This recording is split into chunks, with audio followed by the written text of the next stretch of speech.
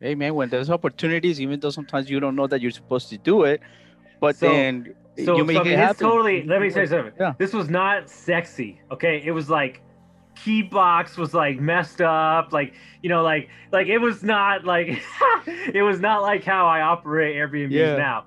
But I just figured it out, and people would stay and like. But you have to understand something. I had almost 15 years of hospitality experience, so I looked at it as another form of hospitality. You're creating a space for somebody.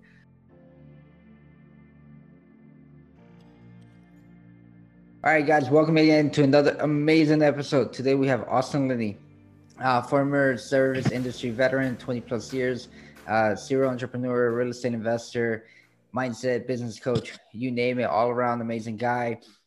And today we're just gonna get into it. He has a lot of experience at Airbnb and real estate, but we're gonna talk a little bit more about overcoming your limiting beliefs and a lot of challenges. He has his own podcast, Constructed Life. Take a listen if you haven't.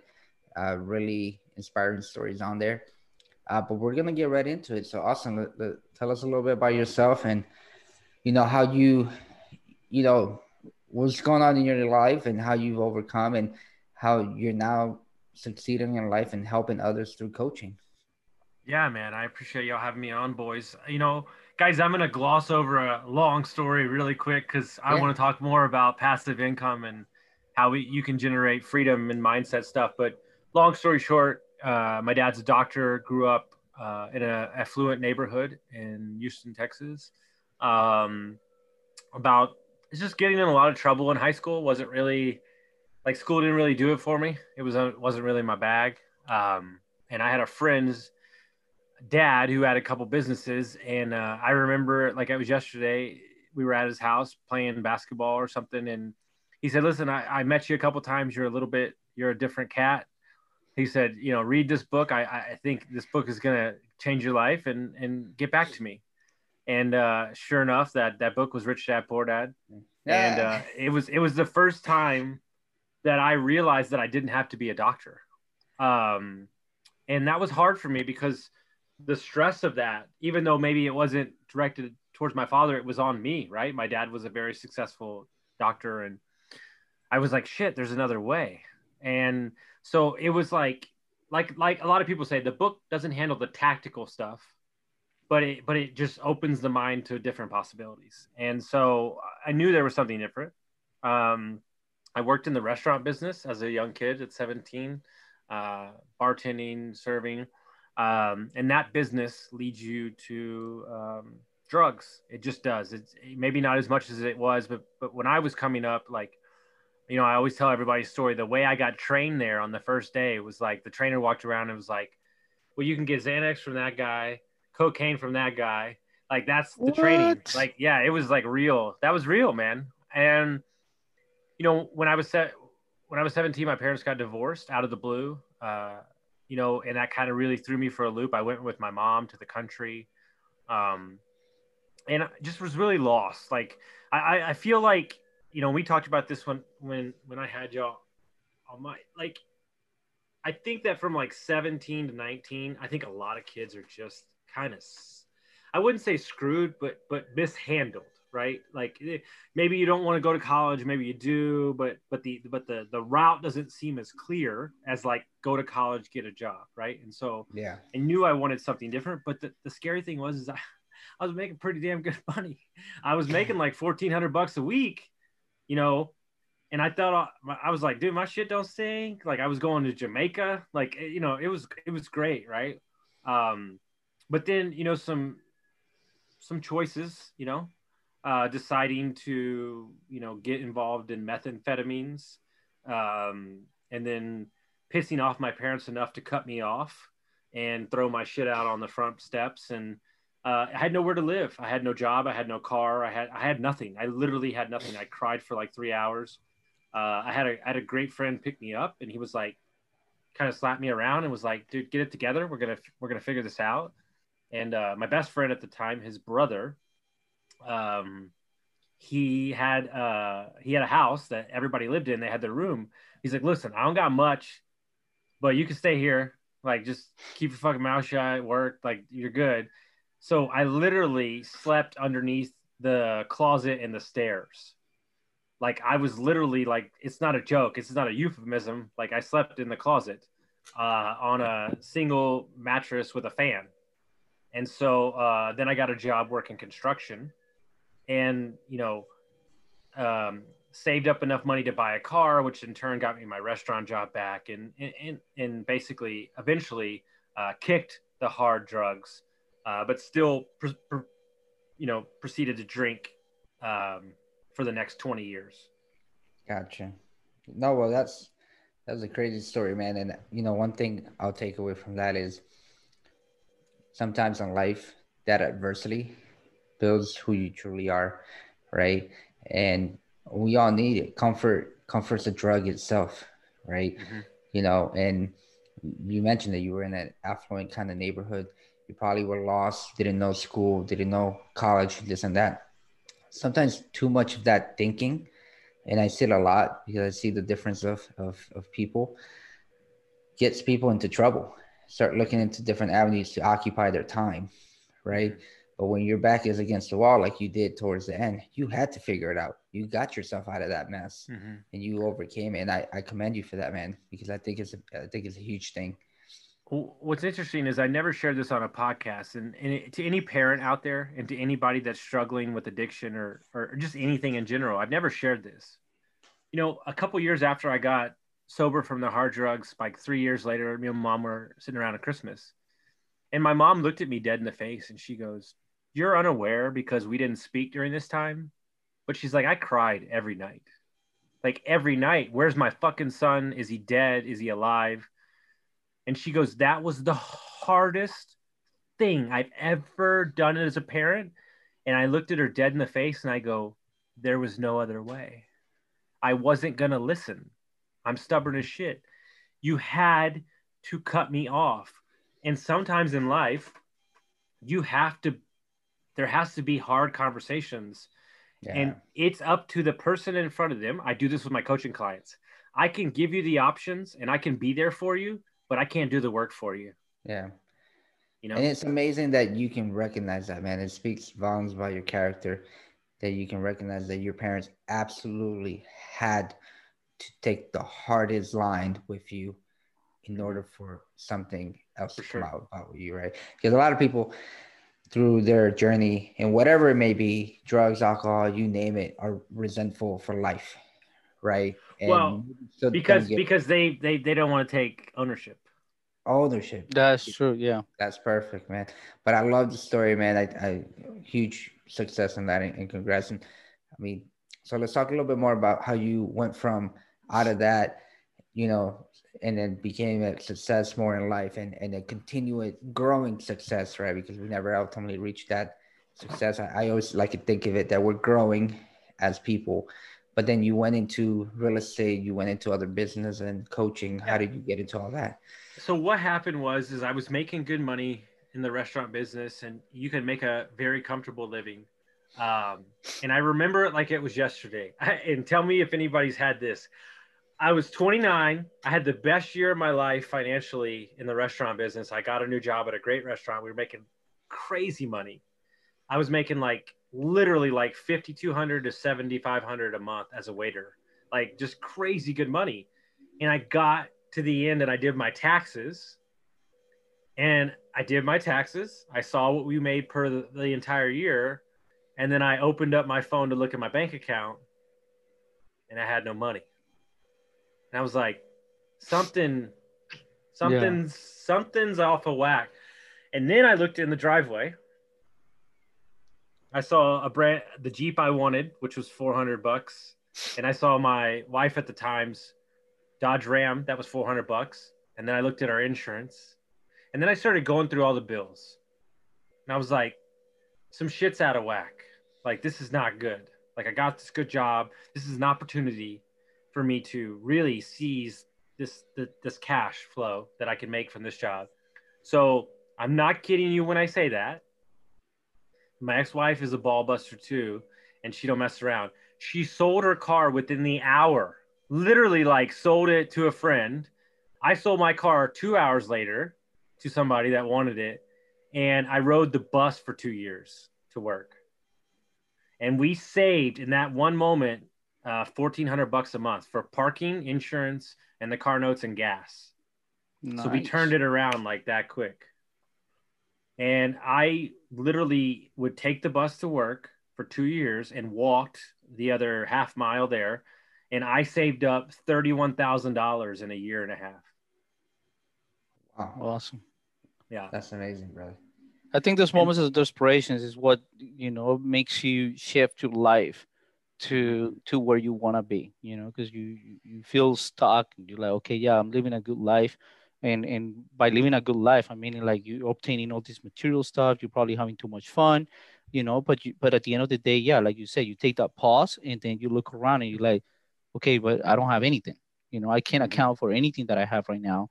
And then you take that sacrifice for a year or two or whatever time that it is, but then you go straight to your vision. And yeah, you get uncomfortable with a direction now, so that's pretty important. That's pretty cool. Because and just so we're clear, it wasn't roses. I mean, it took us 6 years to buy a property. We had so many deals fall through, like 6 or 7 at the, like 2 days before closing, 3 days before closing, a week through, FHA loan, or there's so many different factors, right? So, you're starting to feel this desperation of like, I'm never going to close a deal. And so I'll kind of speed through part of this story and then we'll get what happened. So we decided that we were over Austin. Like, we were done. Like, I didn't want to be there anymore. Like, I didn't like the way it was, what it was turning into. So I looked at her one breakfast and I said, Dallas, Nashville, or Denver, pick one. We're going in like the end of the month.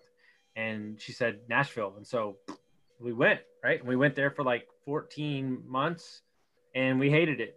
We hated every aspect of it. I think Nashville is an amazing investment city. I think the people that live there are good, but it just didn't work for us. Like, yeah. Maybe the time in our life wasn't where we needed to be. I don't think I knew who I was. There's a lot of reasons. But long story short, we come back to Texas, and the day before she quit her job, the day before we moved back to Texas, they called and was like, would you like to run the San Antonio branch of your company? We need somebody. Well, shit, we already have an apartment in Austin. So I'm like, shit. So then she goes and lives with her brother, and I'm in Austin working because I already had a job. Well, I was spending the weekends down there, and I had this apartment I was paying for. And I was like, listen, we've traveled on Airbnb. This can't be that hard. Like, let me just figure this out. So I'm like, I'm not there, so we might as well make money while I'm not there. And so, like, I just kind of like listed it, like took some shitty photos, and I started making money. And I was like, hold on. I'm hanging out with my wife in San Antonio, drinking mimosas and hanging out, and I'm making money over here. And that's when the light bulb went off, and I was like, okay, I can do this. Yeah, go ahead. So let me go back, because this is the aha moment, right? Yeah. Let's just break it down.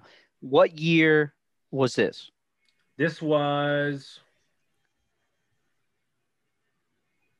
maybe like 2014, maybe. Okay, maybe, so 2014. Mm-hmm. And this apartment that you're talking about that you were listing on Airbnb, was it which yours? I shouldn't have been. Okay, that's where. Yeah. Okay, but I mean, but you have to do what you got to do, right? Yeah. And you don't know. And hey, it was a studio apartment. It was 330 square feet. And this was yours, or was it like it was a lease I got off of Craigslist for 4 months, and it was $800 a month, and I got it because I got a job. Because you have to understand, the busy times in Austin to make money in the restaurant business is spring and fall. So this was right in busy season. I already had a job I walked into, so it was time to make money. And I didn't have a job in San Antonio. So I was like, I'm just going to work where I know people. And so I got it. So we're like, shit. So now she's down there, and I still have to pay for this apartment, and so on and so on. Nice. Mm-hmm. Nice. Hey, man, when there's opportunities, even though sometimes you don't know that you're supposed to do it, but then you make it happen. Totally, let me say something. Yeah. This was not sexy, okay? It was like key box was like messed up, like it was not like it was not like how I operate Airbnbs now. But I just figured it out, and people would stay and like. But you have to understand something. I had almost 15 years of hospitality experience, so I looked at it as another form of hospitality. You're creating a space for somebody. Austin's so hot at the moment. People just want a place to stay. They don't care. Whatever. So, long story short, the apartment finds out I'm doing it, and they're like, "Listen, no, like, no, on so many levels, and we're gonna write, we're gonna like all this stuff." I said, listen. I said, I got 2 more weeks. I'll shut it down. Let's not do anything. I apologize. Let's just call it what it is. She goes, okay. I'd rather not do the paperwork. Let's just let you go. But it was still there, right? Yeah. It was still there. Yeah. So, dude, I haven't shared this story. So we go to buy a house. We're 4 days from closing on the house. It's perfect. So on so many levels. And I was so sick of my job in Austin. I hated the people I worked for. I hated it so bad. You still doing restaurant? Yeah, still doing restaurants. So I've got an interview for a career job selling liquor. And I'm like, dude, this is the job I've wanted my entire life. Like, I get to go around and sell liquor. I was on my eighth interview. Like they said, you got the job. Everything's great. Okay. I had the last interview on Saturday. On Friday, I said, fuck it. I'm quitting the job. Nobody's going to find out. The mortgage guys aren't going to find out I quit my job. I quit my job. I go down to San Antonio. I go to the interview on Saturday. I'm in the interview with the regional manager. I'm in there for a minute. A minute. And I looked at her and go, you're not giving me the job, are you? And she goes, nope, not a chance in hell. And I literally just stood up and walked out because I knew it wasn't happening. She had somebody else in mind, or like a family member or something. Found out it was a family member later on, but that's a whole nother story. But I walked outside and I'm just like defeated. But I'm like, okay, we got this house. It's cool. And then I'm driving on Monday morning, and I get a call from the mortgage broker. We found out that you quit your job. Oh man. We're pulling the loan. The deal died right there.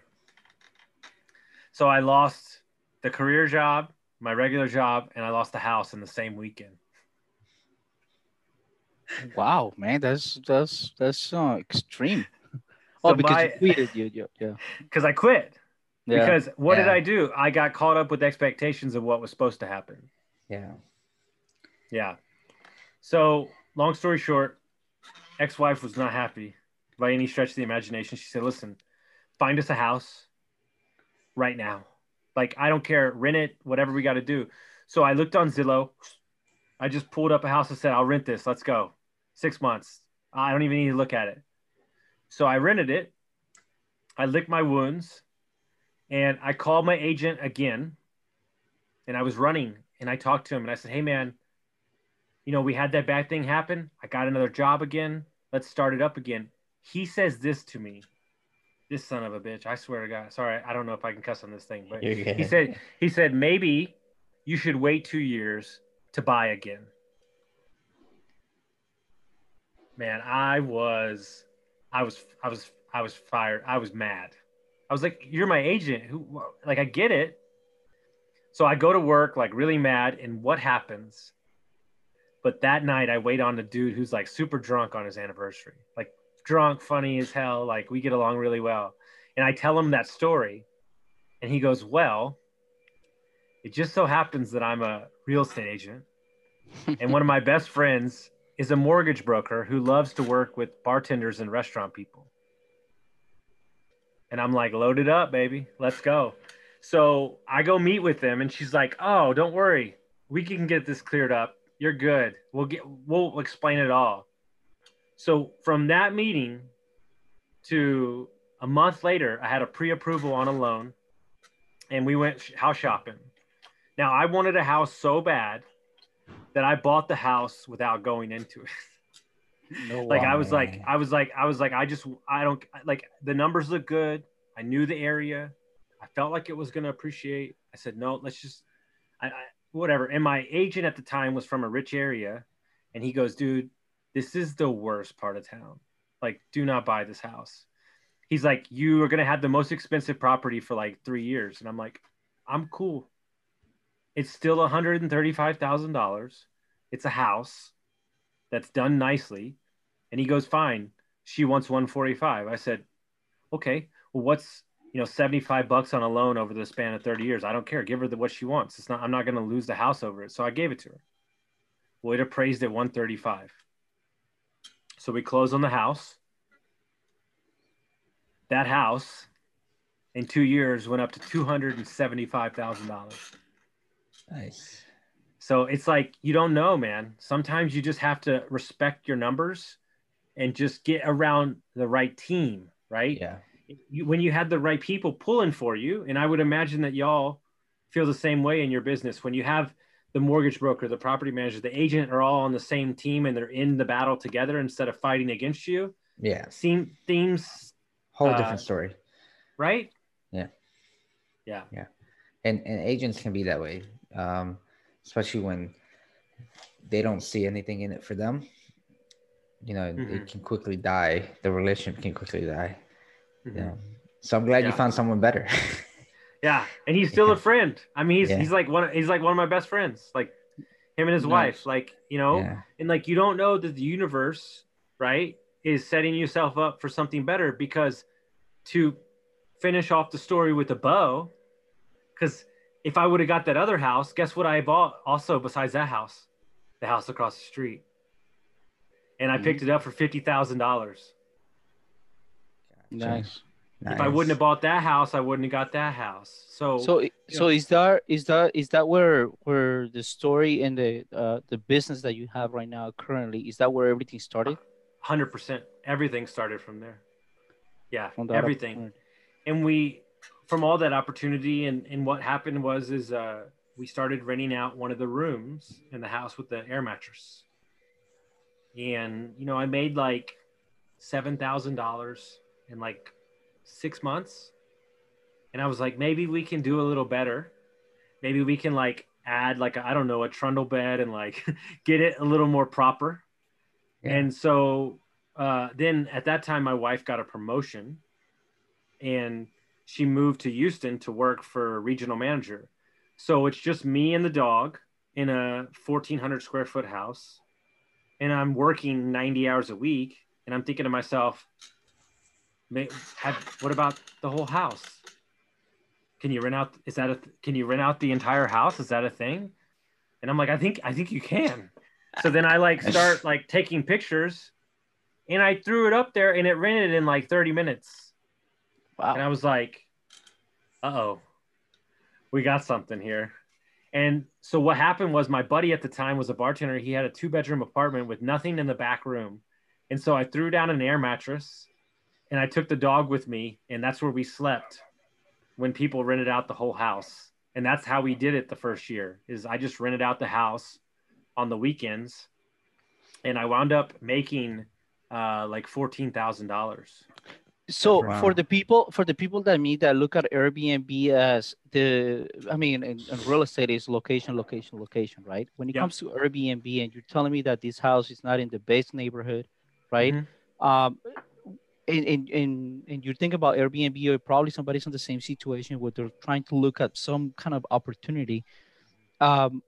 Do I need to buy a condo, or do I need to buy a house, or do I need to buy some type of property in a good location where it's touristic and people need? Do I need that? Do I need to start that way or not? I heard something that changed my life in pertaining to Airbnb. Is if you hide the negatives of your property and people are surprised, they'll be upset. If you present your problems out front or your negatives of your property and they're not surprised, then they'll be okay. And here's what I did have. My house was beautiful. It was really well done. It was open. It was big. But there was so much construction going on in the neighborhood that when people came in, they might have been apprehensive for a minute, but then they go, oh, we can see it changing, right? But I was 7 blocks from downtown. So it was kind of like a win-win. Now, that being said, I just put out a post the other day. The problem with Airbnb is every property needs to be the data needs to be done separately because you can't compare properties. And what I mean by that is you could have a 3-bedroom house in San Diego that crushes it, but the mortgage and the bills are like $8,000, so you only make $200 a month. And then you have my property across the street. We're all in with mortgage and bills. We were in for $575 a month, and that house did $3,000 a month, and it was only 700 square feet. So that property's netting $2,200. So that's the problem with Airbnb. And more importantly, the weirder, the better. I know that sounds really crazy for people to say, but like the novelty of the aspect, meaning a teepee, a shipping container, is what gets people to book it. A tiny home, stuff like that. So like the problem with a 3-2 house is there's so many 3-2 houses that you're basically splitting hairs. So what's the innate ability of your property to be different, right? And so I think that's where like a 4-plex comes in, where you can rent out the entire unit to a wedding party or a group of people that are visiting for the weekend. You know, there's so many different aspects of it. You really have to look at the property for property, right? Man, that's great. That's great info. Yeah, we never really dived into Airbnb, but how does the market look right now for Airbnb with everything going on? It's a choppy waters out there, boys. It's you ever watch the movie Perfect Storm? Yeah, it's kind of like that. But hear me out though. A lot of the people that had their toe in the water got destroyed. Yeah. So the oversaturation is a little bit gone.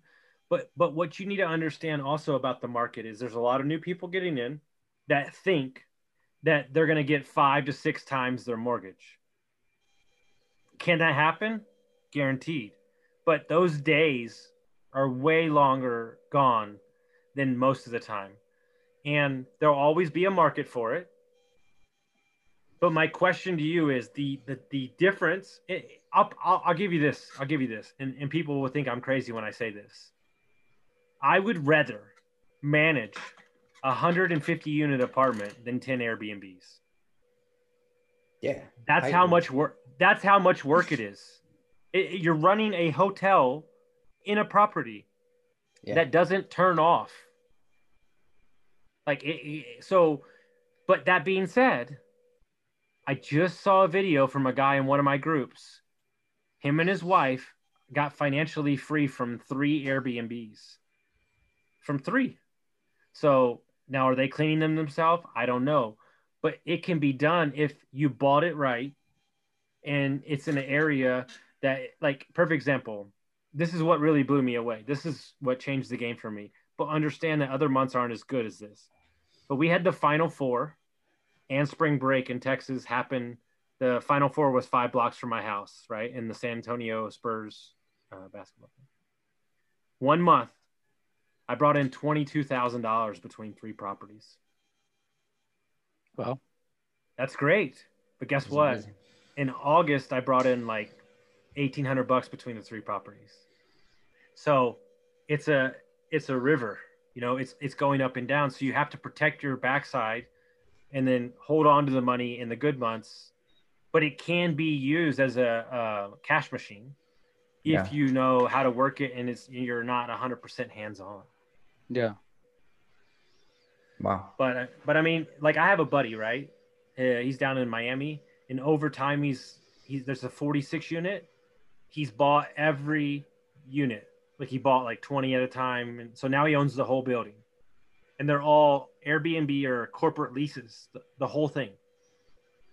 And he loves it because he bought it so well and he has systems in place and it runs great.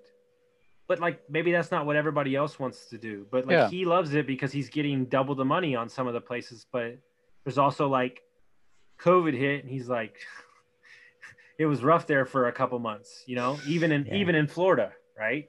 But he had made so much money that he could, you know, he could ride it out. Weather the storm. Yeah. So what I'm taking out of this is you still have to have discipline You know, not just 1000%. because you're making so much money, that doesn't mean that the winter is not gonna come or things like COVID are gonna hit, and then you're like, oh my God, now now I gotta come out of mortgage and insurance and taxes out of pocket. So yeah, you have to Yes. be disciplined and keep a budget and treat it as a business. Yeah, it is a business. But that being said, Mm-hmm. here's the great thing. So you can put an LLC on every property and you can write off everything: electric bill, furnishing, toilet paper. So technically, you're operating a business with inside a property. So then you can write off on your taxes. So it's a great tax avenue as well. But understand that you're also going to pay taxes on all the gross because they're not counting the net money. And see, Mm-hmm. that's my concern with wholesalers too. Is wholesalers only show one number. What do they show? The gross. The growth. But the problem is I coach some wholesalers and I know the real numbers and the profit margins are very slim. And so you're 100% right. Discipline is the key because if you feel too good about yourself, then COVID happens or something happens or they change the Airbnb laws in your city. Yeah, that's a whole game changer. Yeah. It feels Yeah. like it's a water hose that can be turned off and turned on very quickly. That's what it feels like to me. Yeah. Yeah, and I think that's been my biggest hesitation because I've thought about it. I have a property in Colorado Springs. Now here's a strategy that I would employ. Here's a strategy I would employ, and I'm mainly talking to you two because I look at your life. Is you as brothers who are invest together and work together. If you were to earmark 3 cities that you love to hang out in, and you were to buy a property, and you were to have a management team run it while you're not there, and your whole goal was to break even, but I get to enjoy that home 3 times a year, that's the business model I would do. That's Because nice. then you get to get your vacation house. You don't have to wait 20 years. You can have it right now. So that's what I try to tell people. Okay. Yeah, man, might have to do that in Florida. Yeah, just let me know. I'll be just make sure there's a wing for me down there too. So. Oh yeah, man. It'll be Yeah. it'll be like the Scarface mansion. Yes, I like it. So Perfect. as you grew on the Airbnb business, I know, I mean, we know because we spoke before and we see your social media and all that stuff. But for our audience and the people that want to learn more about Airbnb and how you've been growing, now you have a coaching platform, right? Where you coach Sure. people, you train people on different aspects. Can you talk about that? Where the idea came from, and how long you started it? You know, about 5 years ago, you know, you're talking to your friends, you're giving advice at the people that you work with. You know, they're like, man, your advice is really good. And like, so for 2 years ago, I got sober. It'd probably be like 2 years and a month. And I started losing weight. I've lost like 50 pounds, 60 pounds, you know, really like changed my life around, got divorced, you know, all these things, right, have happened. And I'm helping people. And then my coach said, like, you have a gift. You should really like lean into it. And I was like, no, I'm not doing that. And I was working private equity while I was running the Airbnb business. And then I got laid off from the private equity. And it almost forced me to like look at myself and say, maybe this is your path, right? And I had a good buddy who's a broker who wasn't happy with his like relationship with his wife. He wasn't happy with his health. And he said, I want to pay you to coach me. I was like, what? No, I can't. That's weird. No, I can't. I was like, maybe I can.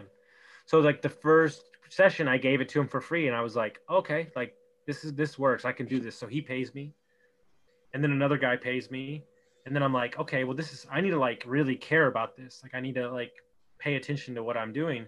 So then I go get some training from corporate coaches and, you know, kind of get my business systems together and like make sure that I'm doing the inner work that I need to address people's problems and stuff. And it kind of just took off.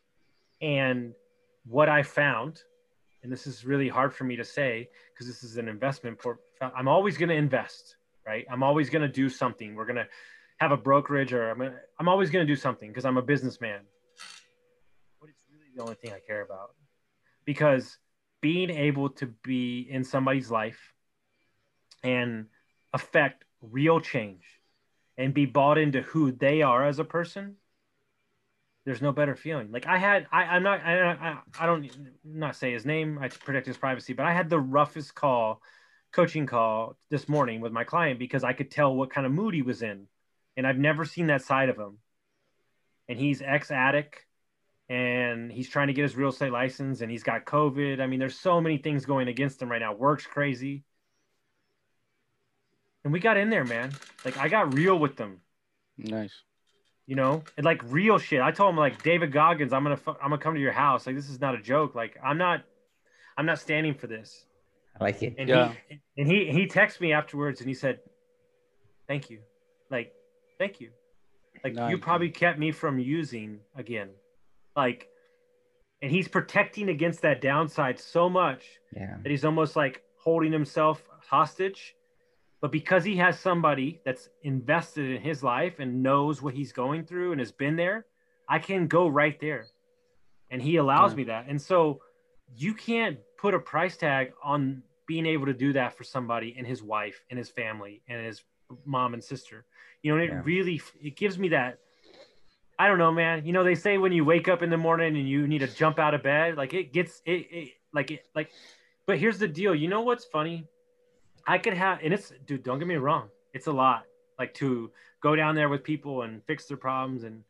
But I can have like 7 coaching calls in a day, and I'm still like charged up afterwards. You know, you're doing something that You know, Oh, yeah. that is such a true feeling, man. And, yeah. you know, I think the last calls we've had have really motivated me because you can always do some kind of coaching and help people. Yeah. Right. And yeah, and it's really, But you know what they don't tell you? And watch, you're going to text me in 2 months once you start, and you're going to text me this text. But what people don't understand is you almost are fixing yourself while you're helping other people. yeah. Oh yeah, absolutely. definitely. I mean, it's like, you're like, oh, damn, Austin, you're being a little bitch too. Like, you're complaining, and like it like triggers it in me. And I'm like, you got to get it together, right? Yeah. Because even my coach, right, who has changed my entire life, is like, negative talk, can't do it. And so here's the thing: your friends are your friends, your mastermind is your mastermind. But when you're employing a human being, whether you're employing him or he's just a friend, an accountability partner, he's all in. I am all in, good, bad, or indifferent.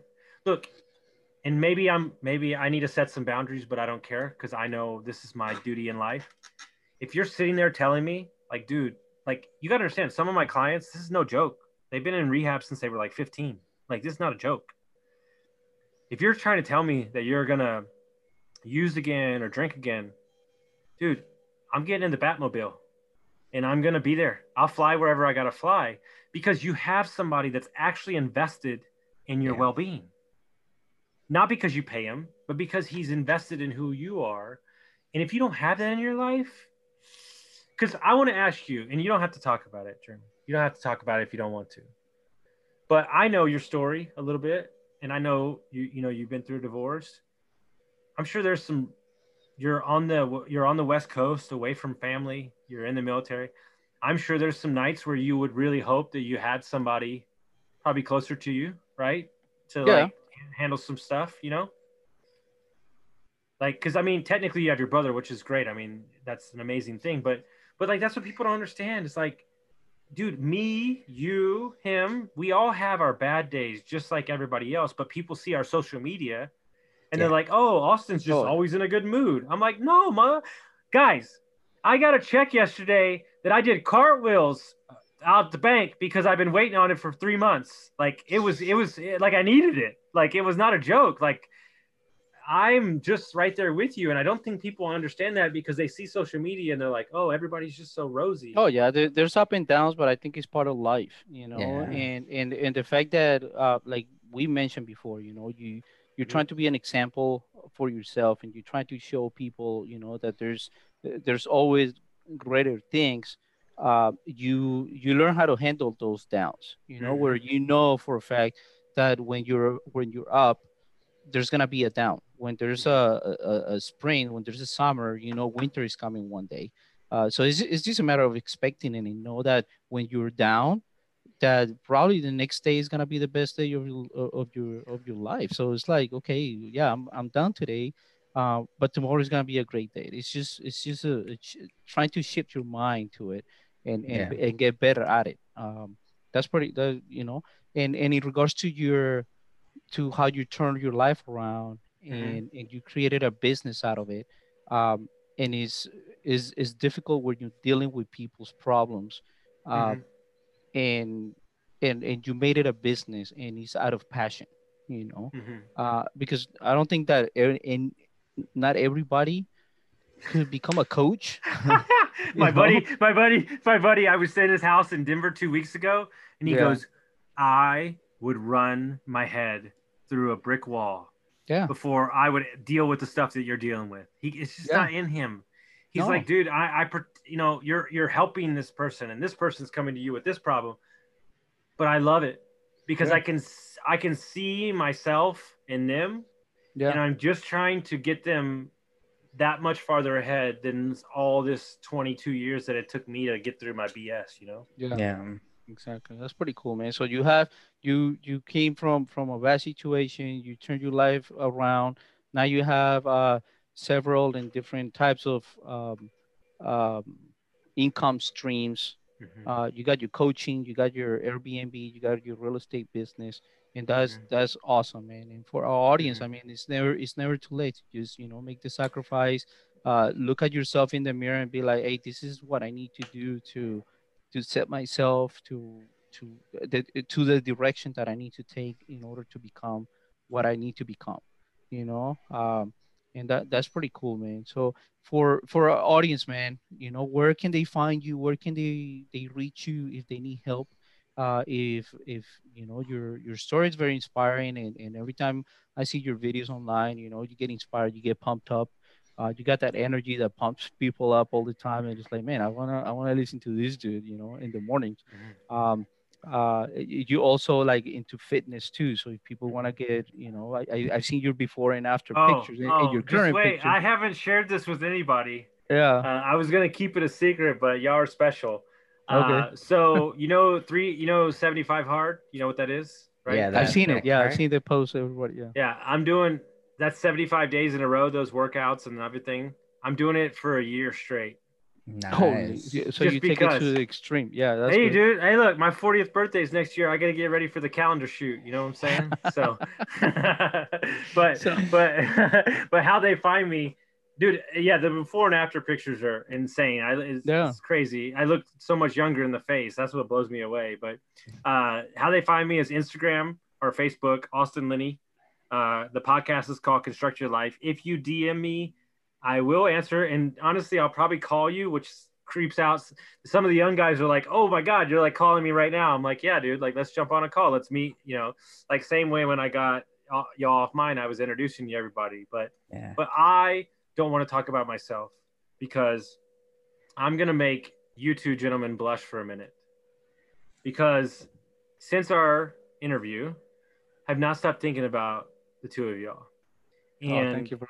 And what I want to say to your audience, and I'm not trying to blow smoke up these two men's ass, but I think these two men right here are the true definition of what a human should be.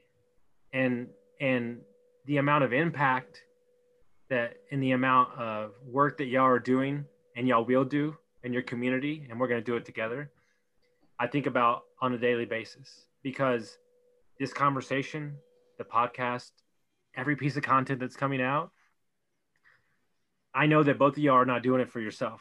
You're doing it for the people behind you and your family members and your society. And when I meet people like that, it just makes me want to push harder.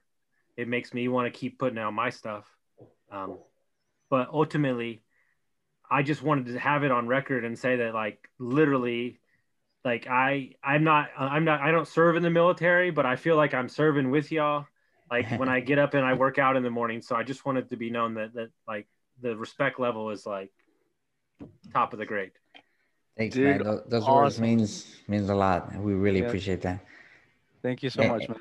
and You got it, my you man. know, we got to do something together, man. We love being on your show too, Oh, and dude, and I already your decided energy that and this, your mindset is something this else. yeah, no, this Yeah. bank thing, I can't get this bank thing out of my head. I swear. I'm like, because have you ever seen the show Billions?